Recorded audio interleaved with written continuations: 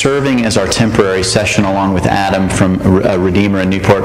And Doug, we're very happy that you're here this morning. Thank you for bringing God's Word. And no one objects if I move this from the far right over to the center. I know it is the political season, but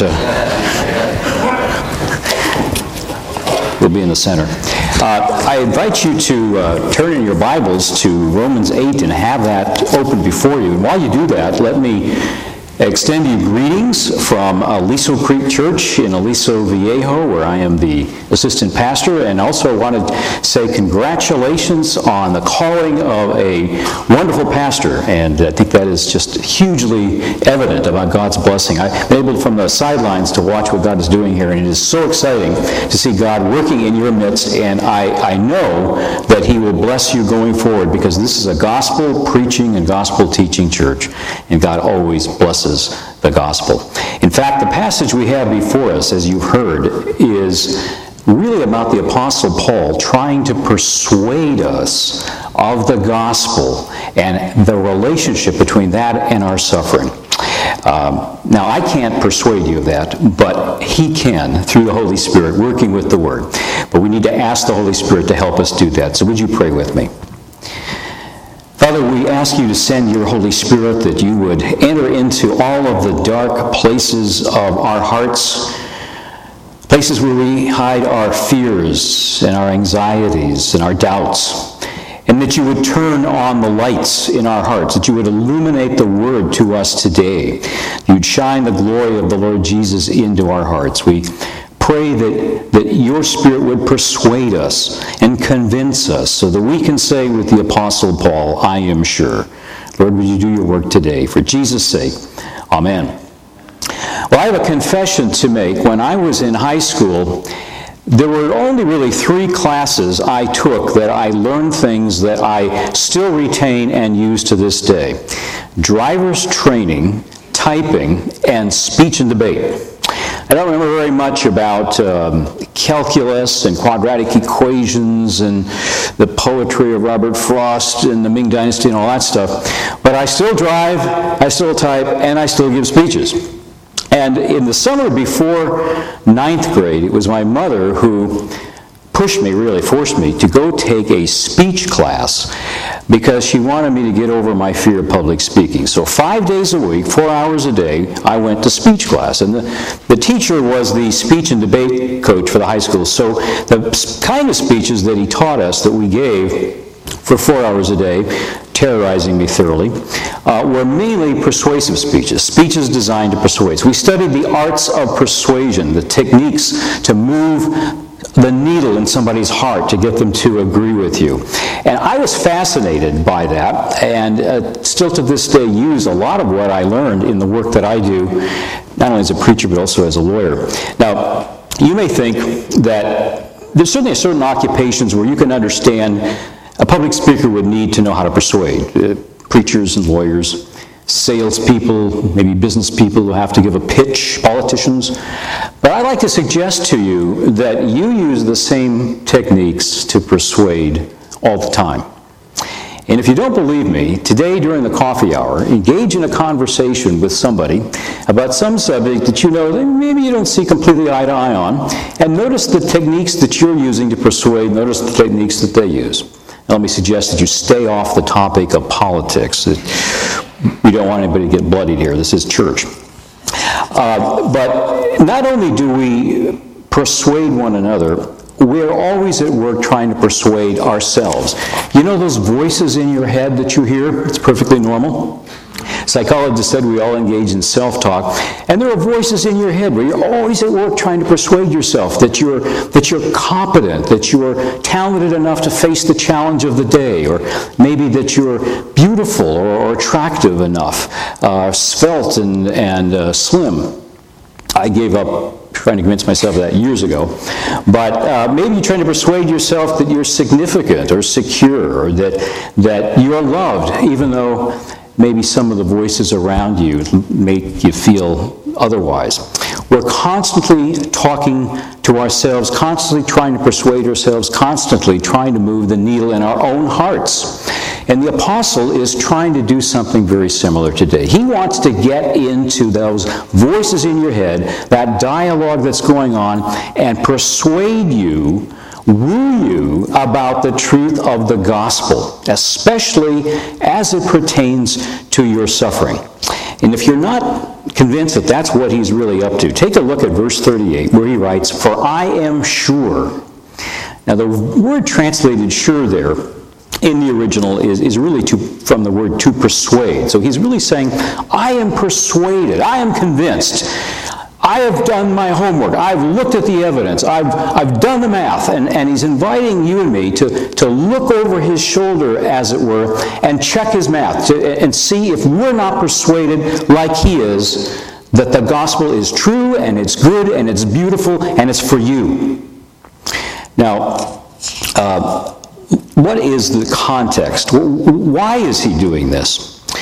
Well, let's back up. This is such a beloved text that we often disconnect it from everything that has gone before. The apostle doesn't disconnect it. If you look at verse 31, he says, "What then shall we say to these things?" What are these things? Well, these things are probably everything that the apostle has been writing in the book of Romans, going back at least to chapter 5, where he was talking about the benefits of justification and the decisive new thing that has happened in your life. You have been justified by grace alone, through faith alone, on account of Christ alone. You have received the Holy Spirit. You have peace with God. You have the peace of God. You have been taken out of Adam. You're no longer identified with Adam. You've been placed into Christ. You're identified with Christ. You are out of membership in this present age, and you're now part of the age to come. And all that is true, except for the fact that even though you're part of the age to come, you don't live there. You still live in this age, which means that your body still ages, you still get sick, break down, you have problems. Sometimes we have tragedies, we struggle, we have relational distress, all kinds of stuff that creates a tension between the already and the not yet. And what happens to Christians when that happens? When you're standing over the graveside of somebody that you love, maybe a mother or father, or you're at a hospital bedside of someone you love and you see that life ebbing away, or you have suffered a severe financial reversal and you're wondering how you're going to pay for the rent and put food on the table for the next 6 months, doubts creep in. Suffering Christians start to ask questions. In fact, people who may have no interest in theology, interesting how they become keenly theological when bad stuff happens. They start asking, why did this happen? Is God really there? Is anybody home? Does he care? Does he still love me? And the Apostle Paul wants to answer all of those questions, yes, yes, yes, yes, and yes. Because his first century audience was suffering terribly a kind of persecution. Now, Paul this morning has moved in this text from purely rational theological argumentation. He's moved from the big picture about salvation that he gives in verses 18 through 25, what God is doing in the world, this kind of peek behind the curtains of what the whole plan of redemption is. Now he's moving to persuasion. He's using the arts of rhetoric in very powerful, very eloquent ways to move you emotionally, to move the needle in your heart. He wants to win you. One Christian pastor used to always say that a pastor has only 2 jobs: to convince unbelievers that they're lost and to convince believers that they're saved. And that's what Paul is doing here. Now, he wants you to walk out of this morning saying, I am sure of the gospel. I am sure I'm saved. I'm sure about God's favor and love toward me. And in order to persuade us, he uses 7 rhetorical questions. Now, you can actually boil them down to 4. Dr. James Montgomery Boyce, the great PCA expositor, said that these are really unanswerable questions. Well, they're really not, because each of them has an implied answer. Who can be against us? No one. Who can bring a charge against us? No one. Who can condemn us? No one. Who can separate us from the love of Christ? No one.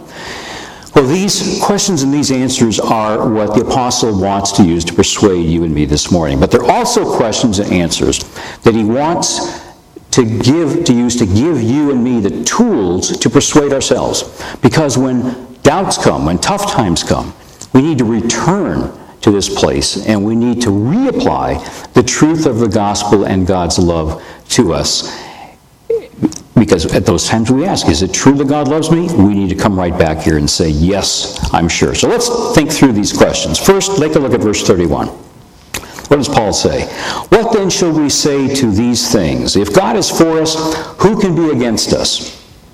Now, if you've read any of the Apostle Paul, you know he is a realist.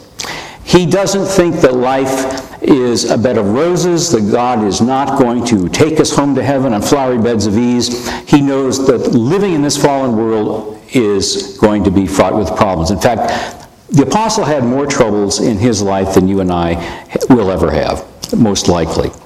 Now, he also knows that Jesus promised us that in this life we will have tribulations. Life is tough, life is hard, even for the best of us. And Paul even names some of these troubles in verse 35, things that he had personally experienced. He talks about tribulation and distress and persecution and famine and nakedness and danger and sword. These are all sorts of oppositions that you and I know.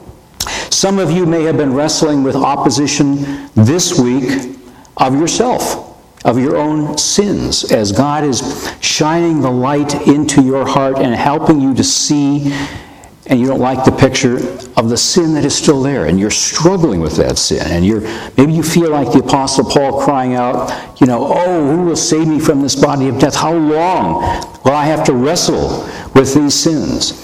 Some of you, like Paul's readers, may know opposition for the sake of the gospel. Some of you may know opposition from someone close to you, maybe within your office or even within your home, who has no kind word for you and ridicules you and challenges your integrity and opposes you at every step. Some of you may have actually known the opposition of the devil, and so you're wrestling not against flesh and blood, but against principalities and powers. So for many of us, this is not just pious Bible talk. This is where we live. And some of you know this opposition, and Paul knows that, and that's why he names it. And part of what he wants to tell you is that no adversary, not yourself, not your boss, not some cancer, not the world, no force, no adversary is of any account if God is for you. That's why he says, if God is for us, who can be against us? Now, how do you know that? The Scots always like to say, how do I know that I know?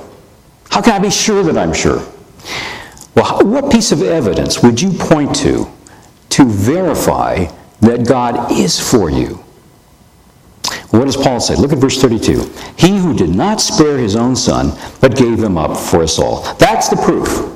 God didn't spare his own son. And it's an echo, isn't it, of Genesis 22. You'll remember that Abraham was prepared to plunge the knife into his only son. It's really not his only son. He also had Ishmael, but at least his unique son, his special son, the son of the promise.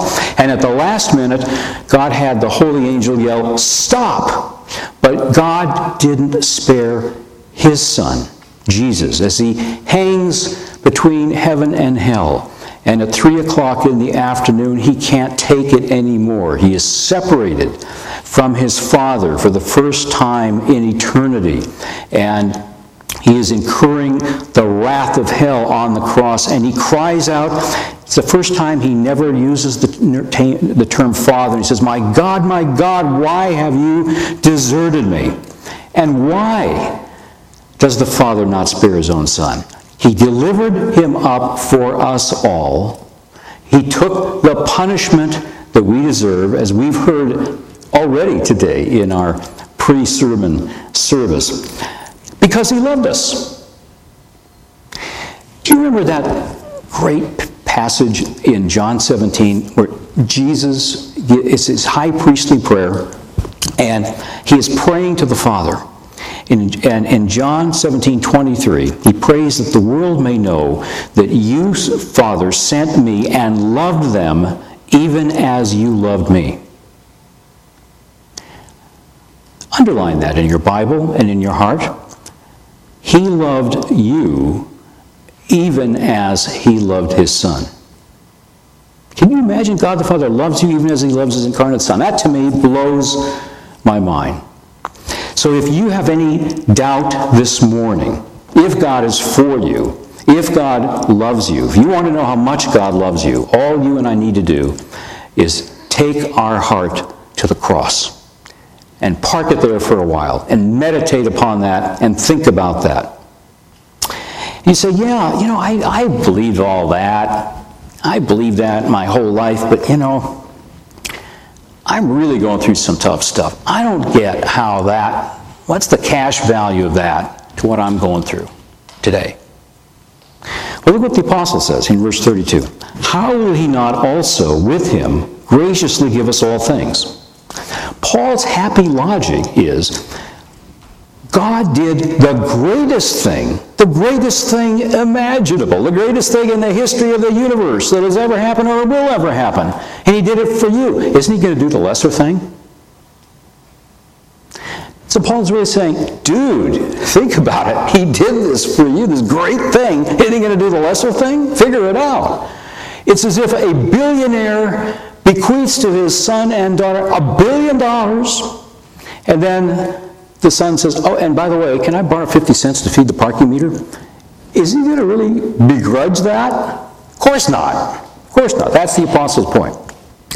Whatever grace you need to sustain you, God has it for you. Sustaining grace, persevering grace, you name it.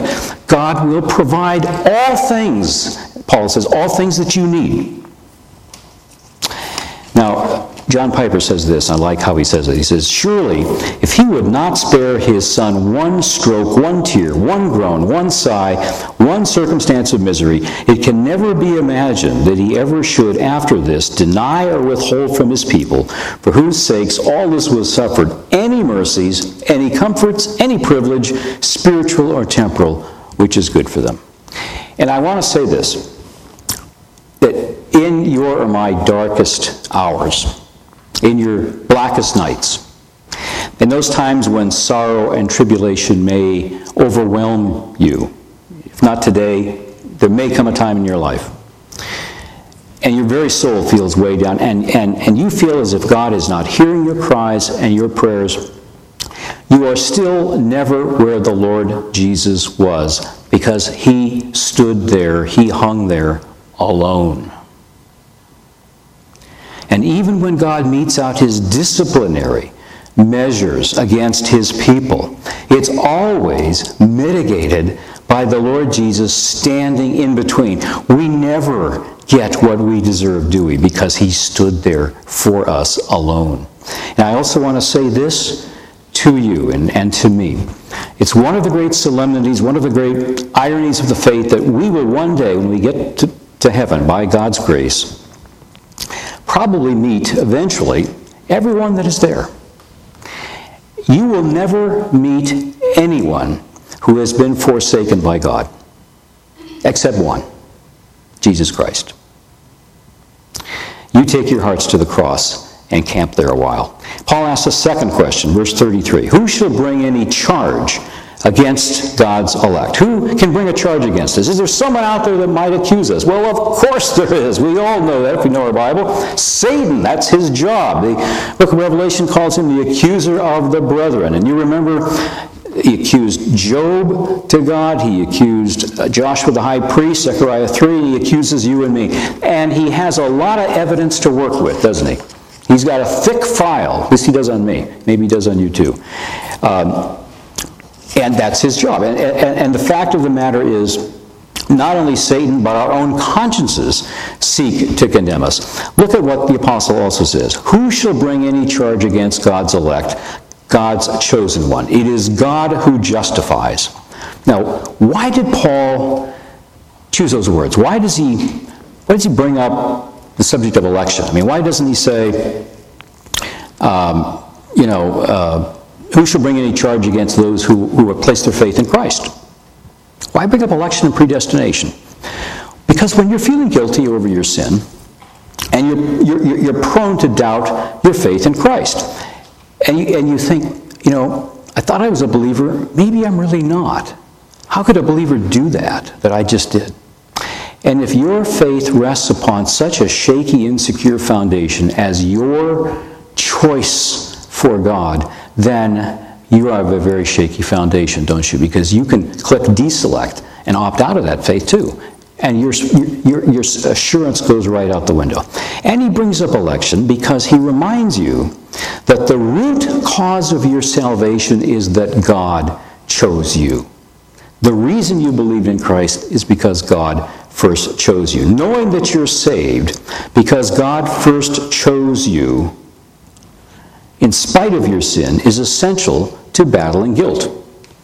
It means that no one can produce any new evidence to get God to change his mind. He already knew all about you.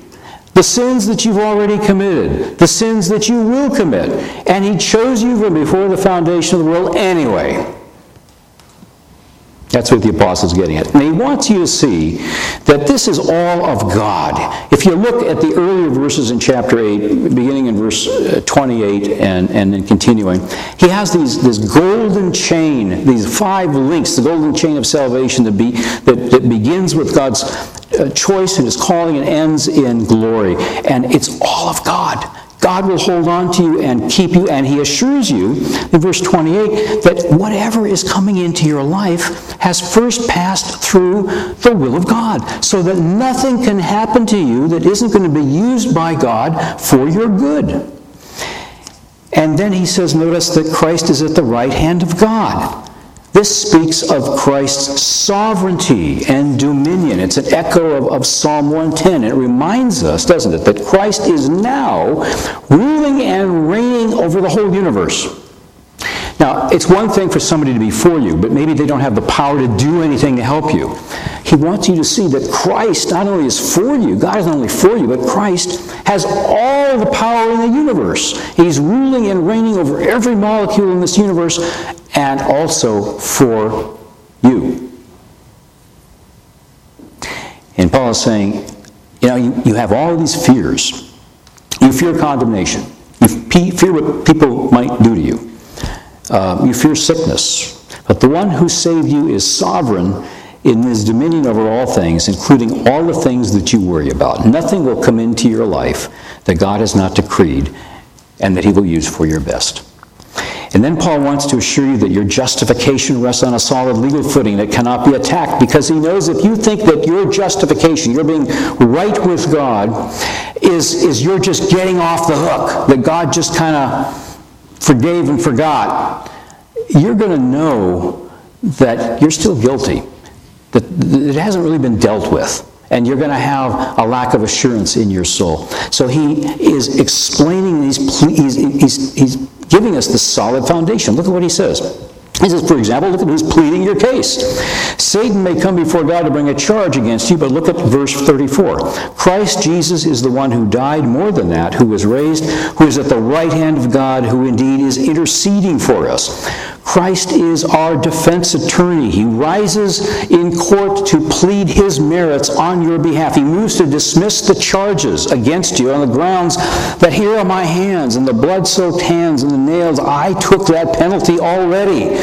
And God then can reply, motion to dismiss granted, and he says to Satan or whoever is accusing you, how dare you bring a charge against one of those whom I have chosen when my son has already paid the price? If I didn't forgive them, it would be unjust to my son. It would be saying that his death wasn't enough. And I can't ever do that. And this also is someone that I have chosen. So get out of my courtroom, Satan. Who can bring a charge against you? No one. I like what John Calvin says. He says, the first and chief consolation of the godly in adversity is to be persuaded for certain of the fatherly kindness of God. Well, his next question, verse 34. Who is to condemn? Well, maybe it's not possible for Satan or somebody to bring a legal charge against us, but maybe it's possible for someone nonetheless to condemn us. someone else. Maybe those voices rattling around in your head. Maybe the voice of some parent from 20 years ago, or maybe 60 years ago. Stupid. Not pretty enough. Not good enough. And that voice is still rattling around, still condemning you. Maybe it's the voice of a spouse who divorced you with an umbilical divorce, and you wondered about your own worth. Maybe it's a boss or coworker who says you have no value. Paul wants you to hear Jesus in that inner dialogue, in that conversation, telling you there is no condemnation. Who is to condemn, is what he says. In other words, who's to condemn that matters? If God has justified us, if he has forgiven us, nobody that matters can bring any charge against us. It's as if the U.S. Supreme Court issued a unanimous opinion, a resounding opinion, affirming you and justifying you and saying you're not guilty, and then some pipsqueak, two-bit lawyer from Barstow says, "Oh, I beg to differ." We think, well, quite frankly, who are you? I don't care what opinion you've got. That's the point. But maybe it's our own hearts that condemn us, because we know the sins that reside there, and maybe we've even sinned this morning. Our hearts may be shouting a condemnation so loud that it drowns out Romans 8:1. There is now no condemnation for those who are in Christ Jesus. What does Paul say? Where does he take us? He takes us to the cross. He says, you go to Jesus. Which really brings us to the last question, which is the sum really of all of the questions, isn't it? Verse 35, who shall separate us from the love of Christ? And this is really, after all, the main point. This is what we want to know. He lists a lot of kinds of suffering. Is it possible that suffering could separate us from God's love? That's what we want to know. Does this suffering mean that God has abandoned me? If I'm thinking that, it's just more than I can bear. Why is God allowing this to happen? I thought God loved me. He must not love me. Is it possible as we go through heartbreak and pain, as our bodies break down, and as emotionally and mentally we seem to be, losing our grasp on things and struggles overwhelm us, is it possible that God really doesn't love me? Is it possible that my own sin may separate me from God's love? And God is shouting here in verse 37, no! In all these things, in all these suffering things, we're more than conquerors through him who loved us. And he piles up in verse 35 a list of 7 potential separators. 7, the number of completeness. It isn't exhaustive, but it stands for all the kinds of potential separators that could theoretically exist or actually exist anywhere in the universe at any time. Tribulation, distress, persecution, that refers to physical or verbal abuse. We suffer because of Christ. Famine and nakedness refers to loss of material wealth or possessions. Dangers refers to dangers Christians are exposed to because they're Christians mostly. And even speaks of the sword. Christians can be executed as martyrs. And he says, nothing can separate us from God's love. In fact, when we really get it into our heads, the depth and the breadth of God's love, we see that love calls us, sustains us, and holds on to us forever. And then Paul wraps up, and it gets even more amazing. He says we're super conquerors. 3 amazing things about this verse I want you to see. First, he tells us that though we're considered as sheep to be slaughtered, we're more than conquerors. Sheep that conquer is, of course, a ridiculous image, and it's intended to say that we conquer not by our own strength, but by the grace of God. The image is that we're conquerors through Christ, and we read in Revelation 5:5, the Lion of the tribe of Judah, the root of David, has conquered. We conquer because we're in Christ, and he conquered. Second, notice that he does not say conquerors, but more than conquerors. Our victory is described as not an ordinary victory. Now, the phrase more than conquerors in the original is really one word with 2 parts that you'll probably recognize. One of them is the word Nikao. You've heard Nike brands borrows that. If you're wearing Nike brand, I guess you're a conqueror, you're a winner. And then huper, which means more than. It's to a superlative degree. So he says that we are super conquerors.